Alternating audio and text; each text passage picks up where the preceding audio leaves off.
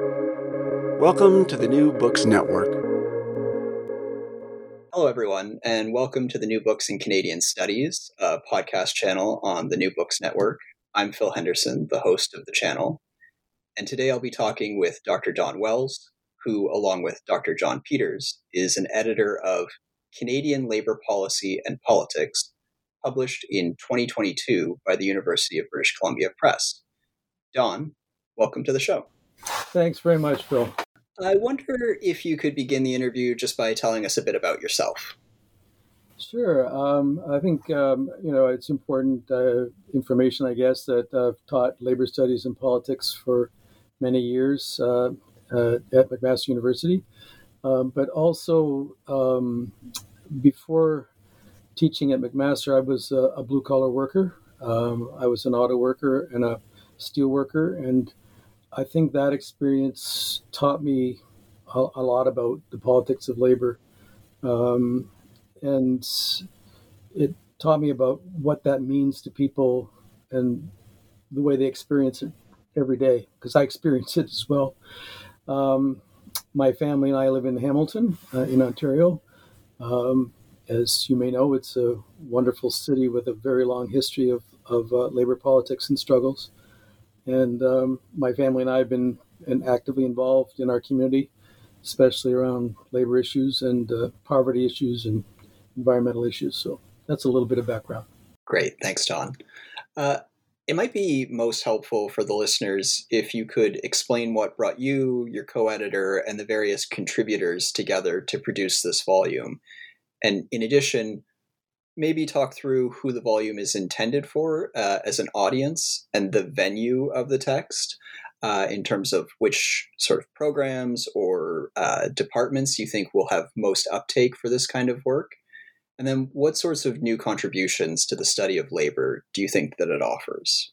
All right. So on the first question you asked is what our motivations were, why we got interested in putting this book together. And it's fair to say that everybody who contributed to the book is extremely concerned about growing economic inequality in Canada, and especially the massive increase in low-paid, precarious, and often dangerous jobs.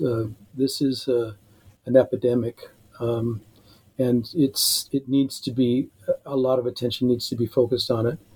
Especially for folks who are younger and older workers, more especially also for women and recent immigrants and racialized workers. So this is an enormous concern, and it's an enormous challenge that we need to face.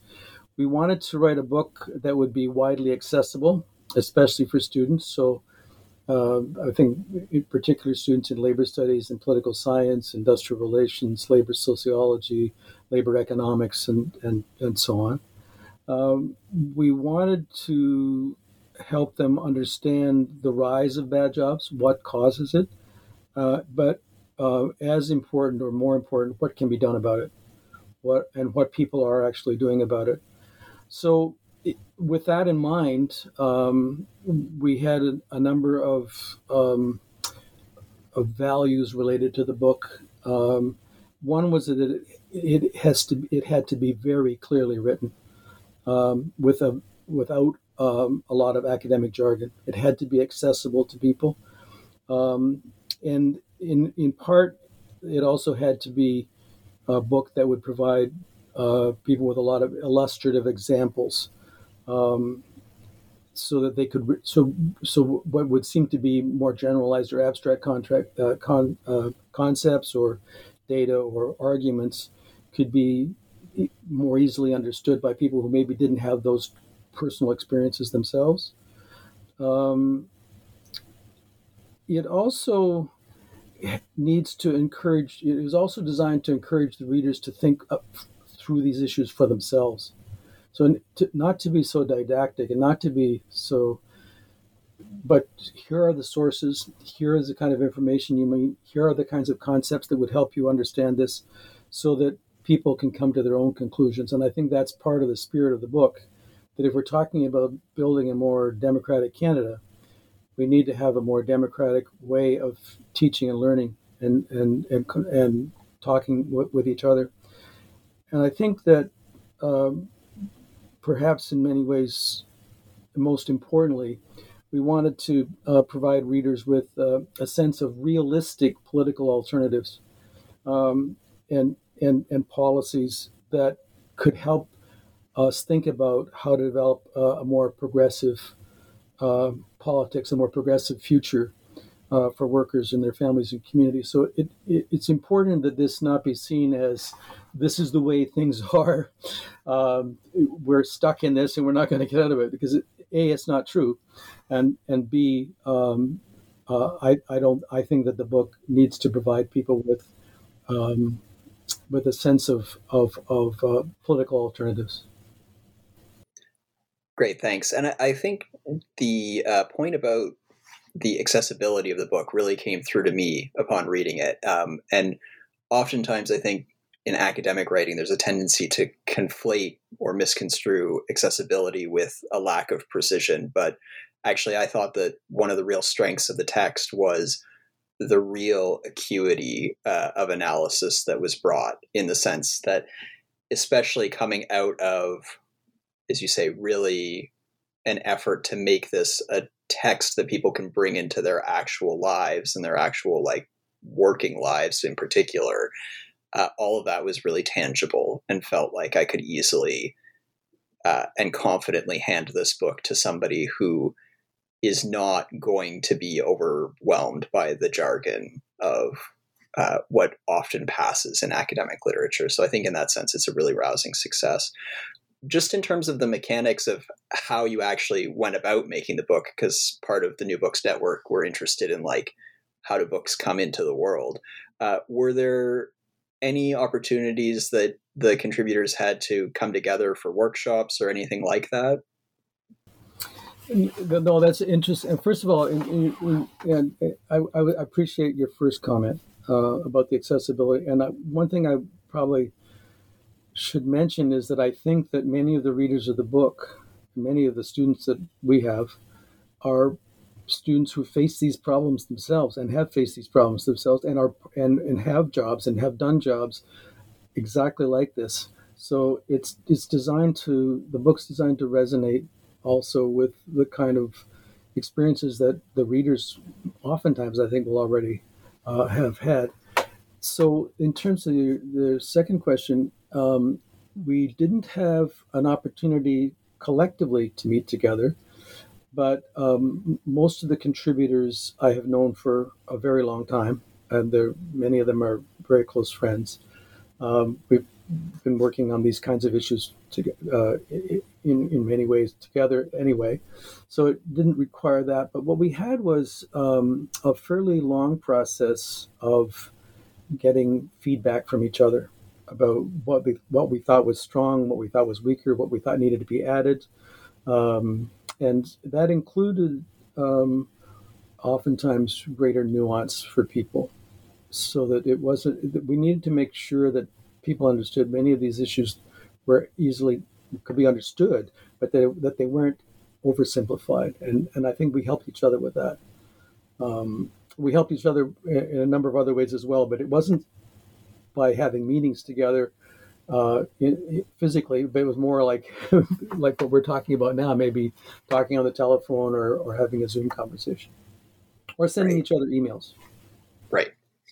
And the text is really quite sweeping. So for readers, it brings together 18 chapters with an enormously helpful glossary and numerous inserts throughout. And it highlights 26 field-leading contributors by my count. This wealth of material is then organized into 4 overarching sections or bunches of chapters that correspond to the 4 themes that you lay out in the introduction. Could you discuss for the listeners what each of these sections is about, why you chose to organize the material in this way, and what you think it lends to the reader? I think the book is organized in what I think is a fairly helpful sequence. So the first section explains how this crisis of bad jobs has been created in Canada, particularly through the rise of market-oriented neoliberalism, corporate-dominated politics, and also in the context of economic globalization. This is a process that's been going on for approximately 40 years in particular. So the first section provides people with a sense of sort of how we got here.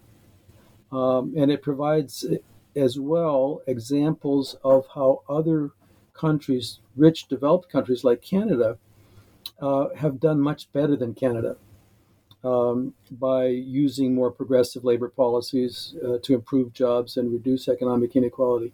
So we set up a theme at the beginning that we come to throughout the book, but also especially in the last section. So, the first section is a set of how do we get here, what's going on here, what are the key things that we need to know about this situation and how we got into it, in order to understand how we can get out of it. The middle sections of the book provide the readers with specific foci on particular topics. So, for example, we look at the labor issues in terms of a really wonderful chapter on occupational health and safety. We look at issues of racial discrimination, issues of poverty. And then we also look in the middle sections at particular job sectors, so retail and food services, care services, manufacturing, and so on. So there are chapters for each of these to help us ground the analysis of what's actually going on in terms of bad jobs in these sectors. And again, many of these sectors are sectors that students themselves who are reading in the book will have personal experience of. So it's designed to also reflect, in many ways, I think, their own experiences. And then that's the middle sections, which is the larger section of the book, or the two middle sections. And then the last section focuses on new directions for labor politics to build a more equal and a more democratic Canada. And so we come back to issues like how workers are building power in their workplaces and in their communities, and how workers are building a just transition to better jobs in a green economy, and how workers and their organizations and community organizations and workplace organizations are helping to build stronger electoral strategies. So it's also about politics of elections as well. But it's not just about the politics of elections. It's a much broader understanding of politics than I think many of us think about, since we think of liberal democracy as primarily about voting for governments every once in a while. But the theme for this book is that politics is what we do every day.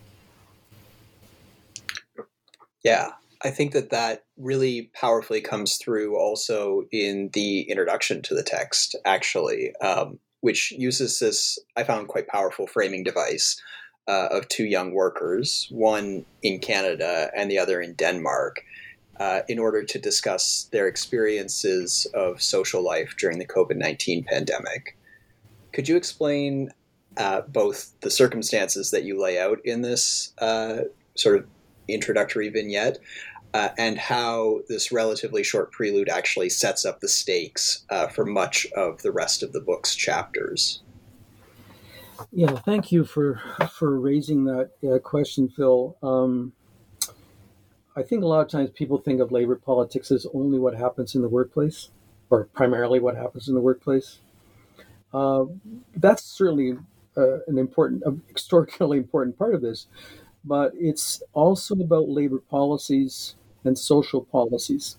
So labor politics is also about social services and social spending policies. So when we're thinking about labor politics, we need to think about healthcare and transportation policies and childcare policies and education policies and training policies and environmental protection and increasingly housing. The cost of food. These are all issues that so many of us are grappling with all the time now. So, what we tried to do here in this particular vignette is to include an emphasis on what's called the social wage. not just the wage we make at work, important as that is, but also the social wage that is in a democratic society available to all of us or large numbers of us through social policies, and that are major supports for us in our lives together outside the workplace. So, in order to show this, and also to show again how Canada is doing so poorly relative to other countries um, that are similar to Canada in many ways, we created this vignette of um, two people in Copenhagen, Denmark, and two people in Vancouver, British Columbia. So in Vancouver, when the pandemic started, Jessica was laid off from two low-paid part-time jobs, and uh, she doesn't have a job anymore. And Jessica, her and her partner Marta share a small two-bedroom apartment with two others, and they pay $2,400 a month in rent. And for those people who know about Vancouver, they know, and Toronto and many other places, they know what's happening to rents. On top of that, Jessica has a $26,000 student debt, which is also a huge burden for so many people today, so many students today. Um, and Marta's student debt is over 35,000. They both graduated from university, and they both got CERB after the pandemic started. But it's not enough. They're very worried about how they're going to be able to keep going. This is contrasted to the experience of Jens and Anna in Copenhagen.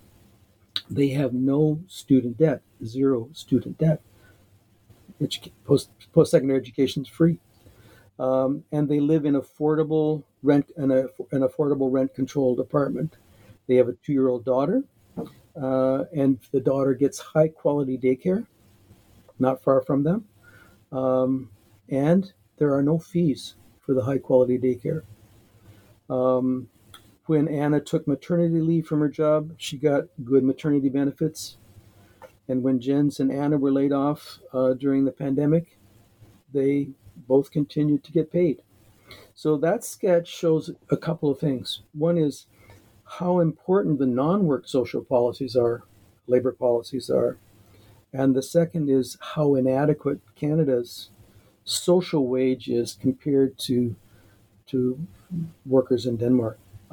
And I think a lot. I think that that vignette, that comparative vignette, probably resonates with an awful lot of people, and many people I think would be surprised at the comparison with Denmark, and say, well, they can do this in Denmark. Why can't we do that here in Canada? So that's the value I think of that vignette. And could you talk a little bit, Don, about the ways in which that resonates throughout each of the chapters as well, or maybe each section as a whole, in the sense of, as you say, it forces not only a conversation, but to really conceptualize labor not as a separate sphere of life, but as always enmeshed within part of like a social totality, basically. And part of what is at stake in my reading of the text is you have to think about not just the conditions that of work that occur at the point of production, so to speak, in like an old jargony term, but about the way in which that point of production is always made possible by a broader set of social relationships. Right. So, I mean, when we come toward the last section of the book, in particular, we talk about new labor strategies and new labor tactics that workers themselves are developing, often sort of bottom up, and that unions are developing as well. That don't just focus on the workplace, but link the workplace to the community. So this concept of community unionism and organizing. So, for example, it's been very difficult oftentimes to organize janitors and cleaners, it's been very difficult oftentimes to organize people who are food service workers. And many of those food service workers and those janitors and so on work in particular communities. So, for example, in the United States in particular, the Justice for Janitors campaign in California was centered around Hispanic workers very often. And so they developed connections to the community through the faith organizations and through the different kinds of organizations that people had developed in the community to organize and to link the the the kind of life people have in the community and the kind of support for each other they have in the community to the kind of life that they have in the workplace and the kind of support they can have for each other in the workplace. And that led to some has led to some extraordinarily successful campaigns and improvements in wages and working conditions as well as community conditions. So that's one example of the importance of not seeing workers simply as narrowly defined workers.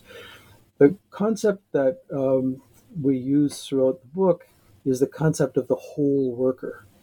That we are workers as workers, not just when we're at work, but we're workers when we're in the education system, we're workers when we're in the healthcare system, we're workers when we're trying to get decent education for our kids, et cetera, et cetera. And that, I think that's a theme that we tried to develop as much as relevant in probably each of the chapters. Mm-hmm. I think it also is something, as I was reading it over the past few weeks, that sets up really well to be suspicious of certain presently dominant social discourses around things like inflation, but also the moral panic around crime. And I live in Toronto. One of the primary things that's at stake right now is the really real rise of violence that's occurring on the TTC, but the way in which City Hall is using that as a way to justify an expansion of police services in the TTC rather than an expansion of the social wage in other places that could actually adequately respond to the underlying conditions that produce social violence. And so I thought it was a really helpful framework to think about this notion of you can actually be concerned about the real violence that TTC workers or TTC passengers might experience without lapsing into a notion of carcerality as the necessary response. And I just thought it was a very useful text to be reading in the current moment in light of that as well. You write of the sort of seemingly ever worsening situations for working people in Canada, and I'm going to quote extensively here, that, quote, the main difficulty isn't a shortage of progressive policy options or evidence that more worker-friendly, environmentally responsible, and democratic policies would benefit societies such as Canada. The fundamental problem lies in the power of corporations, the influence of employer organizations, and the ubiquity of corporate media. Could you discuss what you mean by corporate power? For instance, is it merely the power to influence, or is there something more immediate at stake here? And additionally, could you explain the countervailing notion of worker and or community power that many of the contributors to this volume point towards as both fundamental for a democratic society and in desperate need of revitalization today? Yeah, thank you for that question, Phil. It's a critical question. I mean, I think that a lot of us think of politics in a narrow sense, and they think of power in a narrow sense. So they think of power, for example, as a corporation giving a donation to a politician, or a corporation bringing senior civil servants onto their boards of directors when the civil servants retired as a way of influencing and rewarding them for having been promoting corporate-friendly policies and anti-labor policies.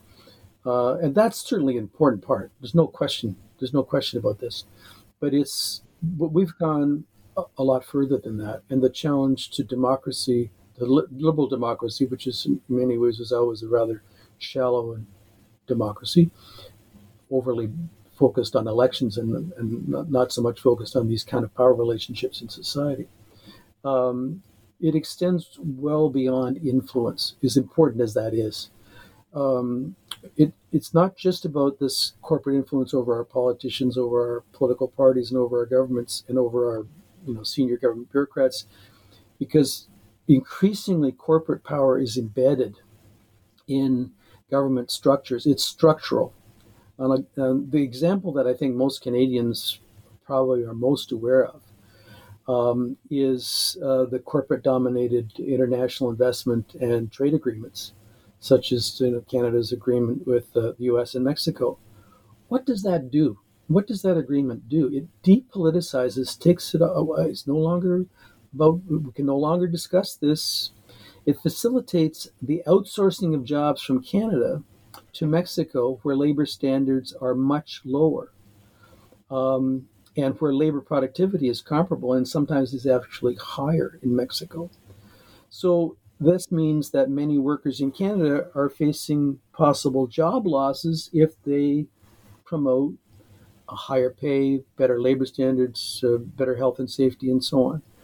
That means that by taking those decisions outside of the politics of, it's institutionalized now. It's structural. It's part of an international constitution. That's real corporate power. That's not just about influence. That means that the logic is don't fight back too hard, or the penalty will be massive. And it's not us. It's just the way. It's the new reality that we've constructed. So that's why, when we talk about in the book about the importance of building stronger worker power, both at the workplace level and at the community level, we're thinking in terms of the need to offset this. It's not just corporate influence. It's a deep structural corporate power in society, and we need to develop in Canadian society. The countervailing capacities to promote a much more genuinely democratic politics. And that a big theme in the book is the importance of the growing linkages between unions and communities, and workers in terms of identity as a worker, and workers' identities as community members and citizens and family members and so on. We need to have that broad conception of politics if we're going to be able to tackle this massive concentration of corporate power that's so deeply institutionalized now. And this might bleed in some ways into my next question, but I wonder if you could also offer a few sort of concrete examples of what worker power looks like. So in some ways, I think the most dramatic and obviously in some ways the most powerful thing that comes to mind is the strike, obviously, the capacity of organized workers to withhold their labor. But I imagine that there are other forms that worker power can take, especially if we're interested in community unionism as well. So what is worker power, or what does it look like on the ground? So let's take the example that you raised of community unionism, and I think I mentioned that earlier.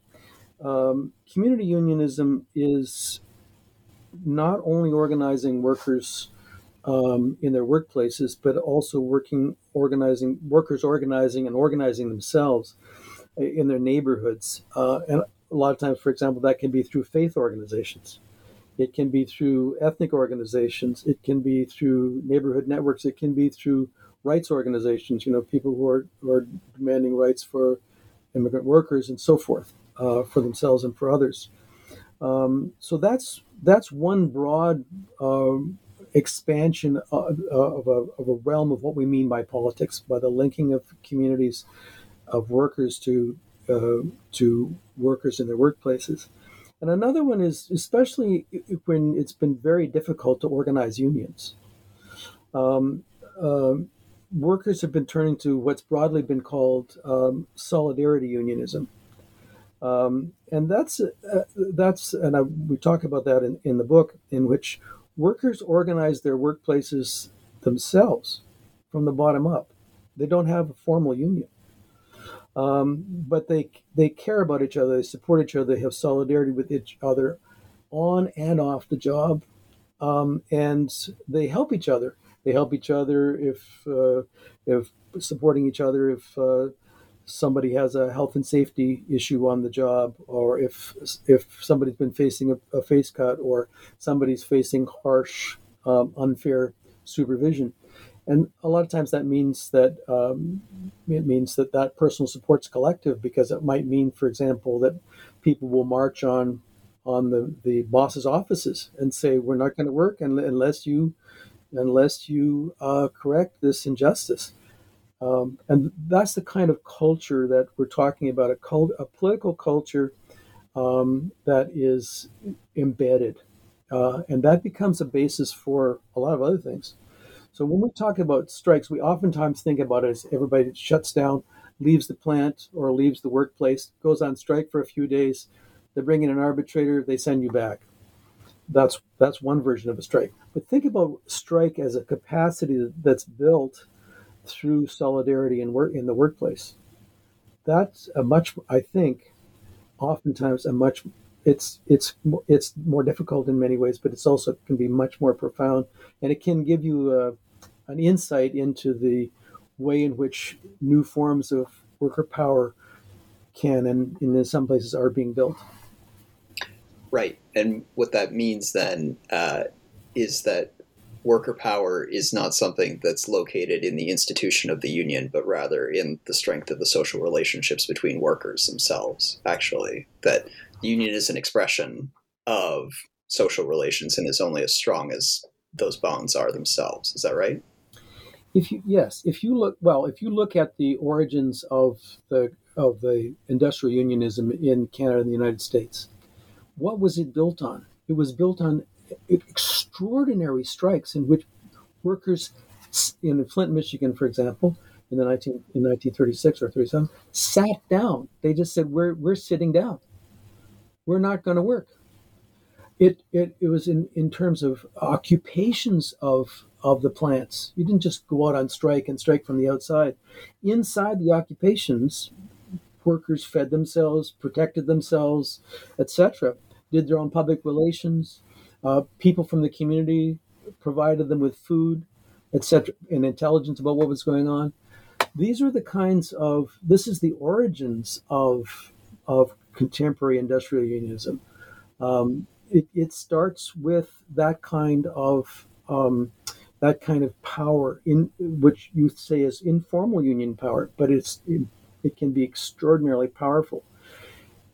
The labor movement's been increasingly institutionalized, and in many ways, that power that workers had been exercising to create the unions was elevated to the higher levels of the labor movement, and in some ways, in important ways, weakened the labor movement. And so I think what we're talking about here is a context in which we're seeing some signs of a return to the kind of unionism that we saw earlier in the 1930s, 1940s, 1950s here in Canada and the United States and other places as well. Britain is another good example of that. Right. In your chapter in the book entitled Organizing for Better Work, you discuss a number of distinct theories, strategies, and coalitional formations that unionists are deploying in their efforts to organize for greater worker power and a more socially just world. We've touched on some of these already. On my read, this chapter pairs very well with one by Rafael Gomez and Jennifer Harmer earlier in the book, which is entitled Why It's Hard to Organize a Union and Negotiate a Decent Contract, the subject matter of which is pretty self-explanatory in the title.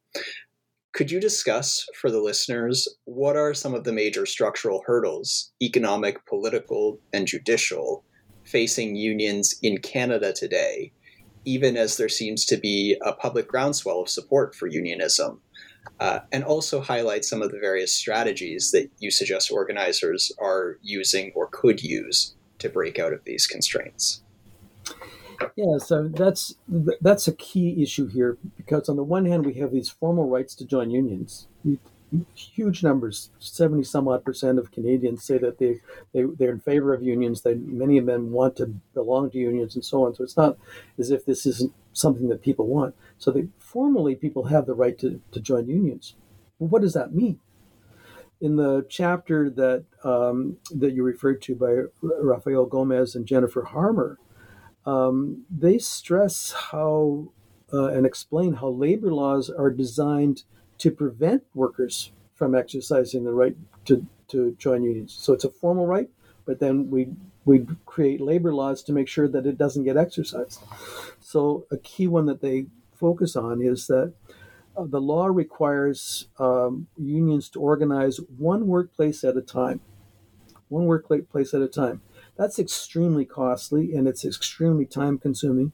And most unions don't have the resources to organize small workplaces one at a time. So consider what it's like if you're trying to organize Tim Hortons one coffee shop at a time. Or you've probably been seeing references to Starbucks organizing, I think something like 300 Starbucks coffee shops now have got organizing campaigns going on in them. That's a recipe for people not being able to organize, and it's a recipe then for people to turn to other forms of unionization. What happens when you do, after going through all those barriers, and you manage to organize a Starbucks or you manage to organize a Tim Hortons or whatever? What happens often, over and over and over again, is that the first contract is almost impossible to negotiate, because management, as soon as you organize and before you organize the union, they've started their anti-union campaign. Part of the anti-union campaign is not to have a contract, to stall, to find out who are the so-called ringleaders, start making threats that we're going to have to shut down the operation, we're going to have to go to Mexico, whatever it happens to be. And so what we end up with is decertification campaigns after all that, because people are scared. People are intimidated. They didn't get a first contract. Now, there are ways around that, and we can use first contract arbitration. It's fairly important.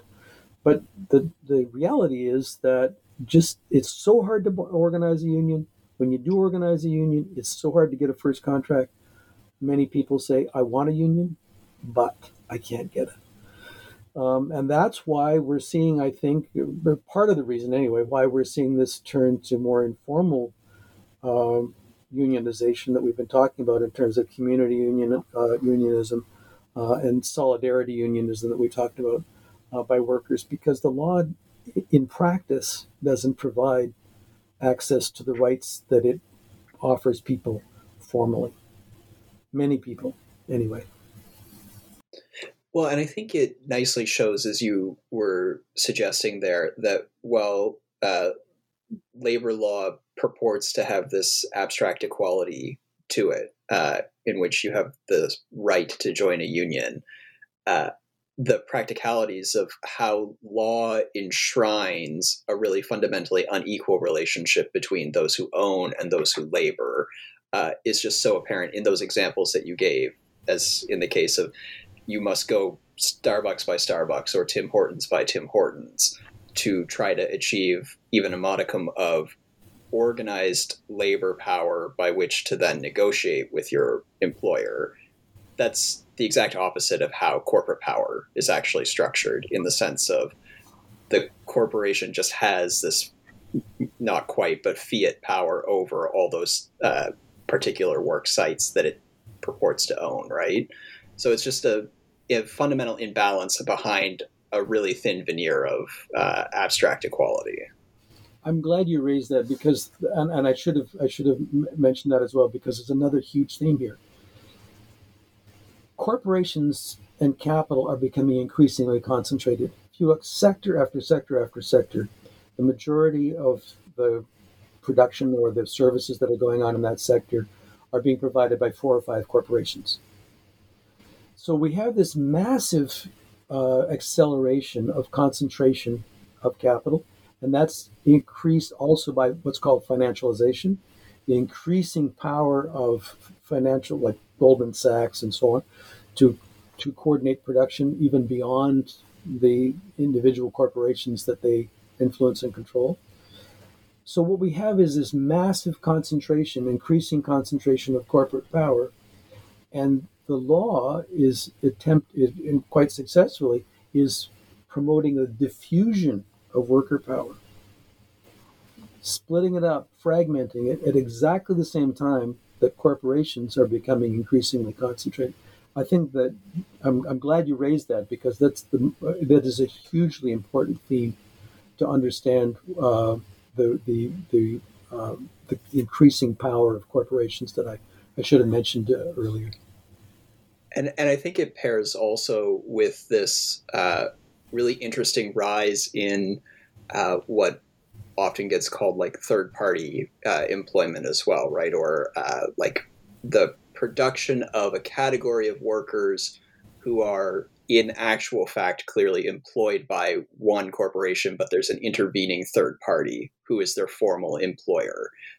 This happens a lot in industrial sectors, obviously, where, for instance, most of the cleaning that occurs in, say, Pearson Airport is done by a category of workers who are in fact not employed by Pearson Airport, but by a third party.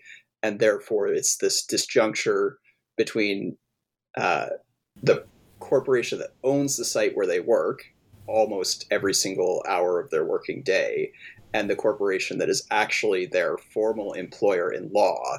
And it's in the gap between those two that both of them can sort of skirt their actual responsibility to individual workers and use things like third-party site bans to discipline workers and kick them out of their workplace.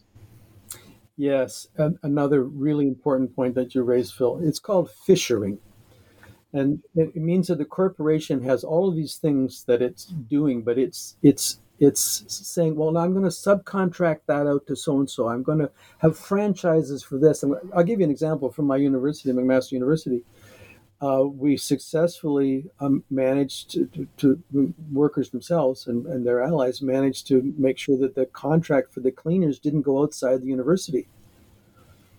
And then they wanted to subcontract it, and then they would say, "Oh, and then the pay that you're billing, blah, blah, blah, that's not our problem. We didn't do anything. It was this, that's what they're paying them. We just simply get their services. We pay whatever they ask for us to do."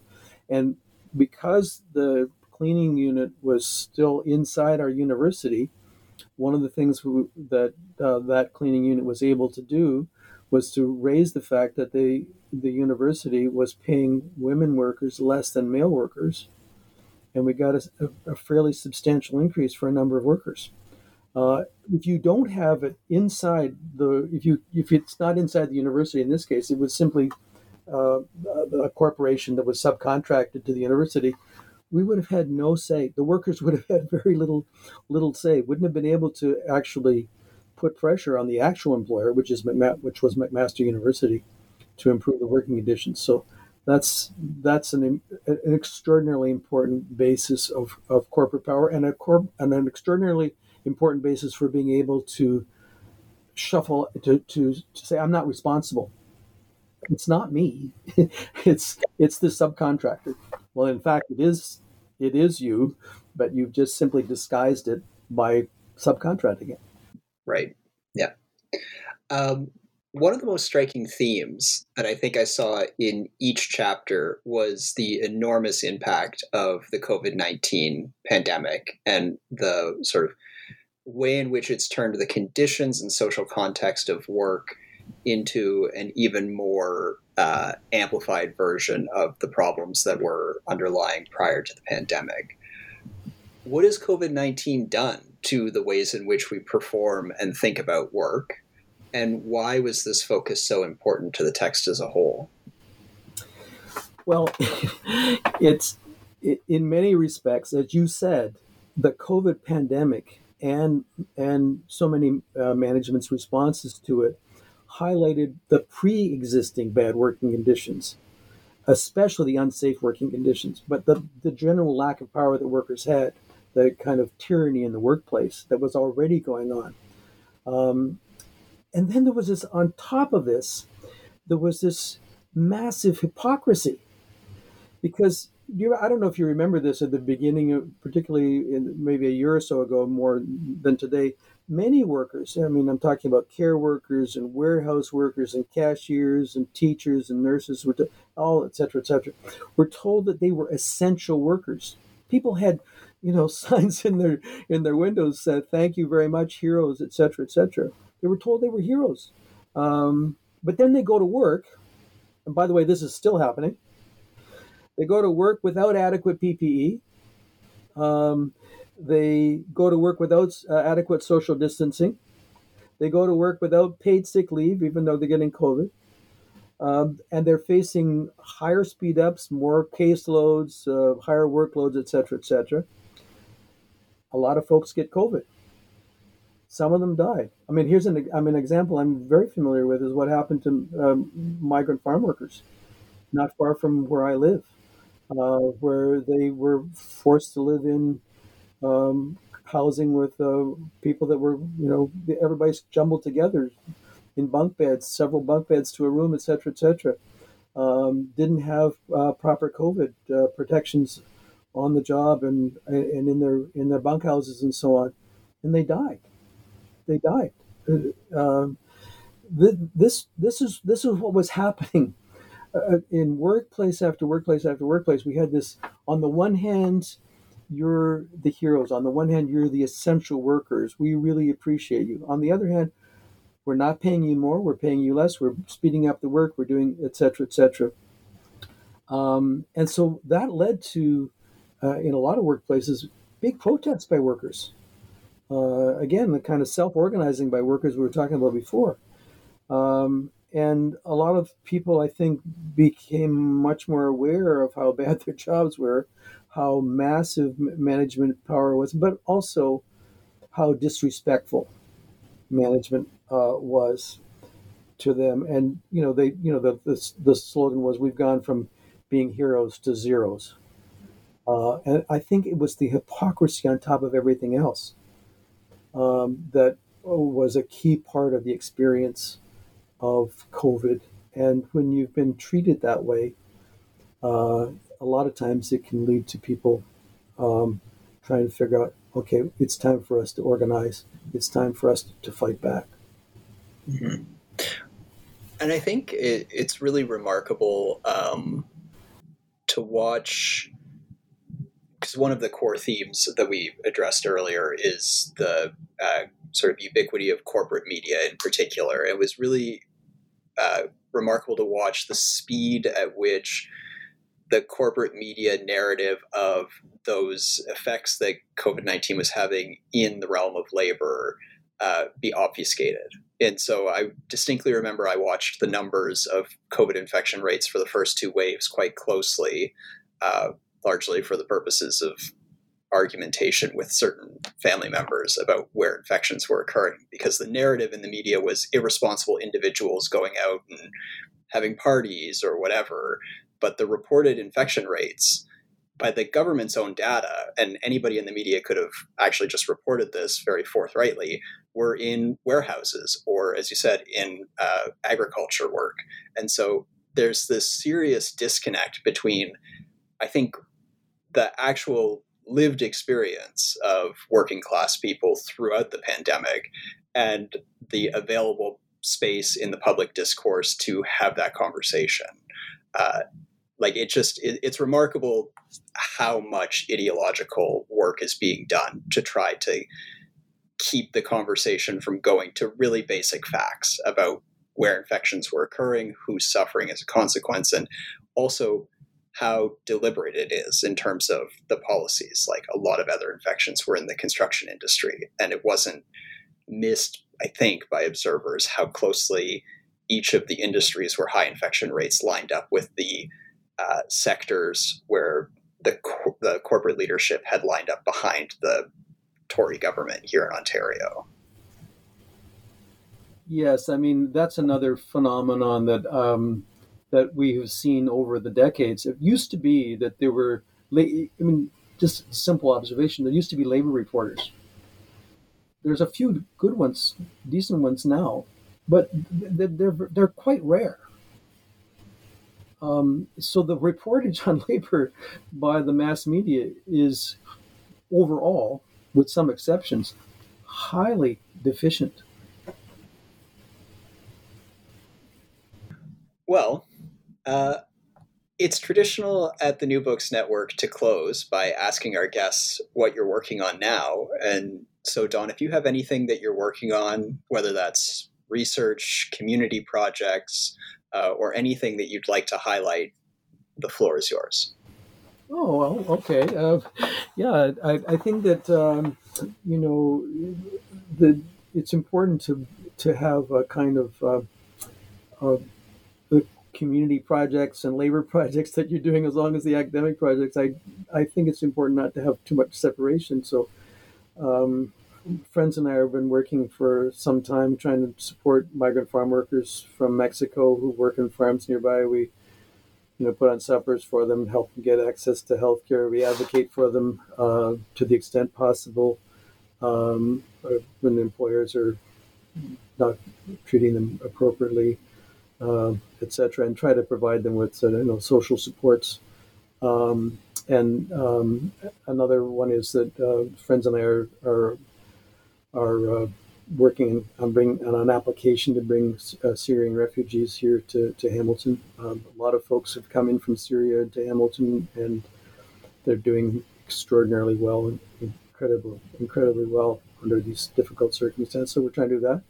And then I'm working on a book with a friend of mine, Graham Knight, who's an expert on communications, and we're working on the this outsourcing of jobs to the global south through in what are called global sweatshops with really terrible working conditions, but also the way in which corporations are covering that up by what they call corporate social responsibility, which is an attempt to persuade a lot of us, or in terms of also the purchases of the brand goods, that this private corporate regulation of labor standards is adequate for dealing with the kinds of issues that you and I have been talking about for the last while.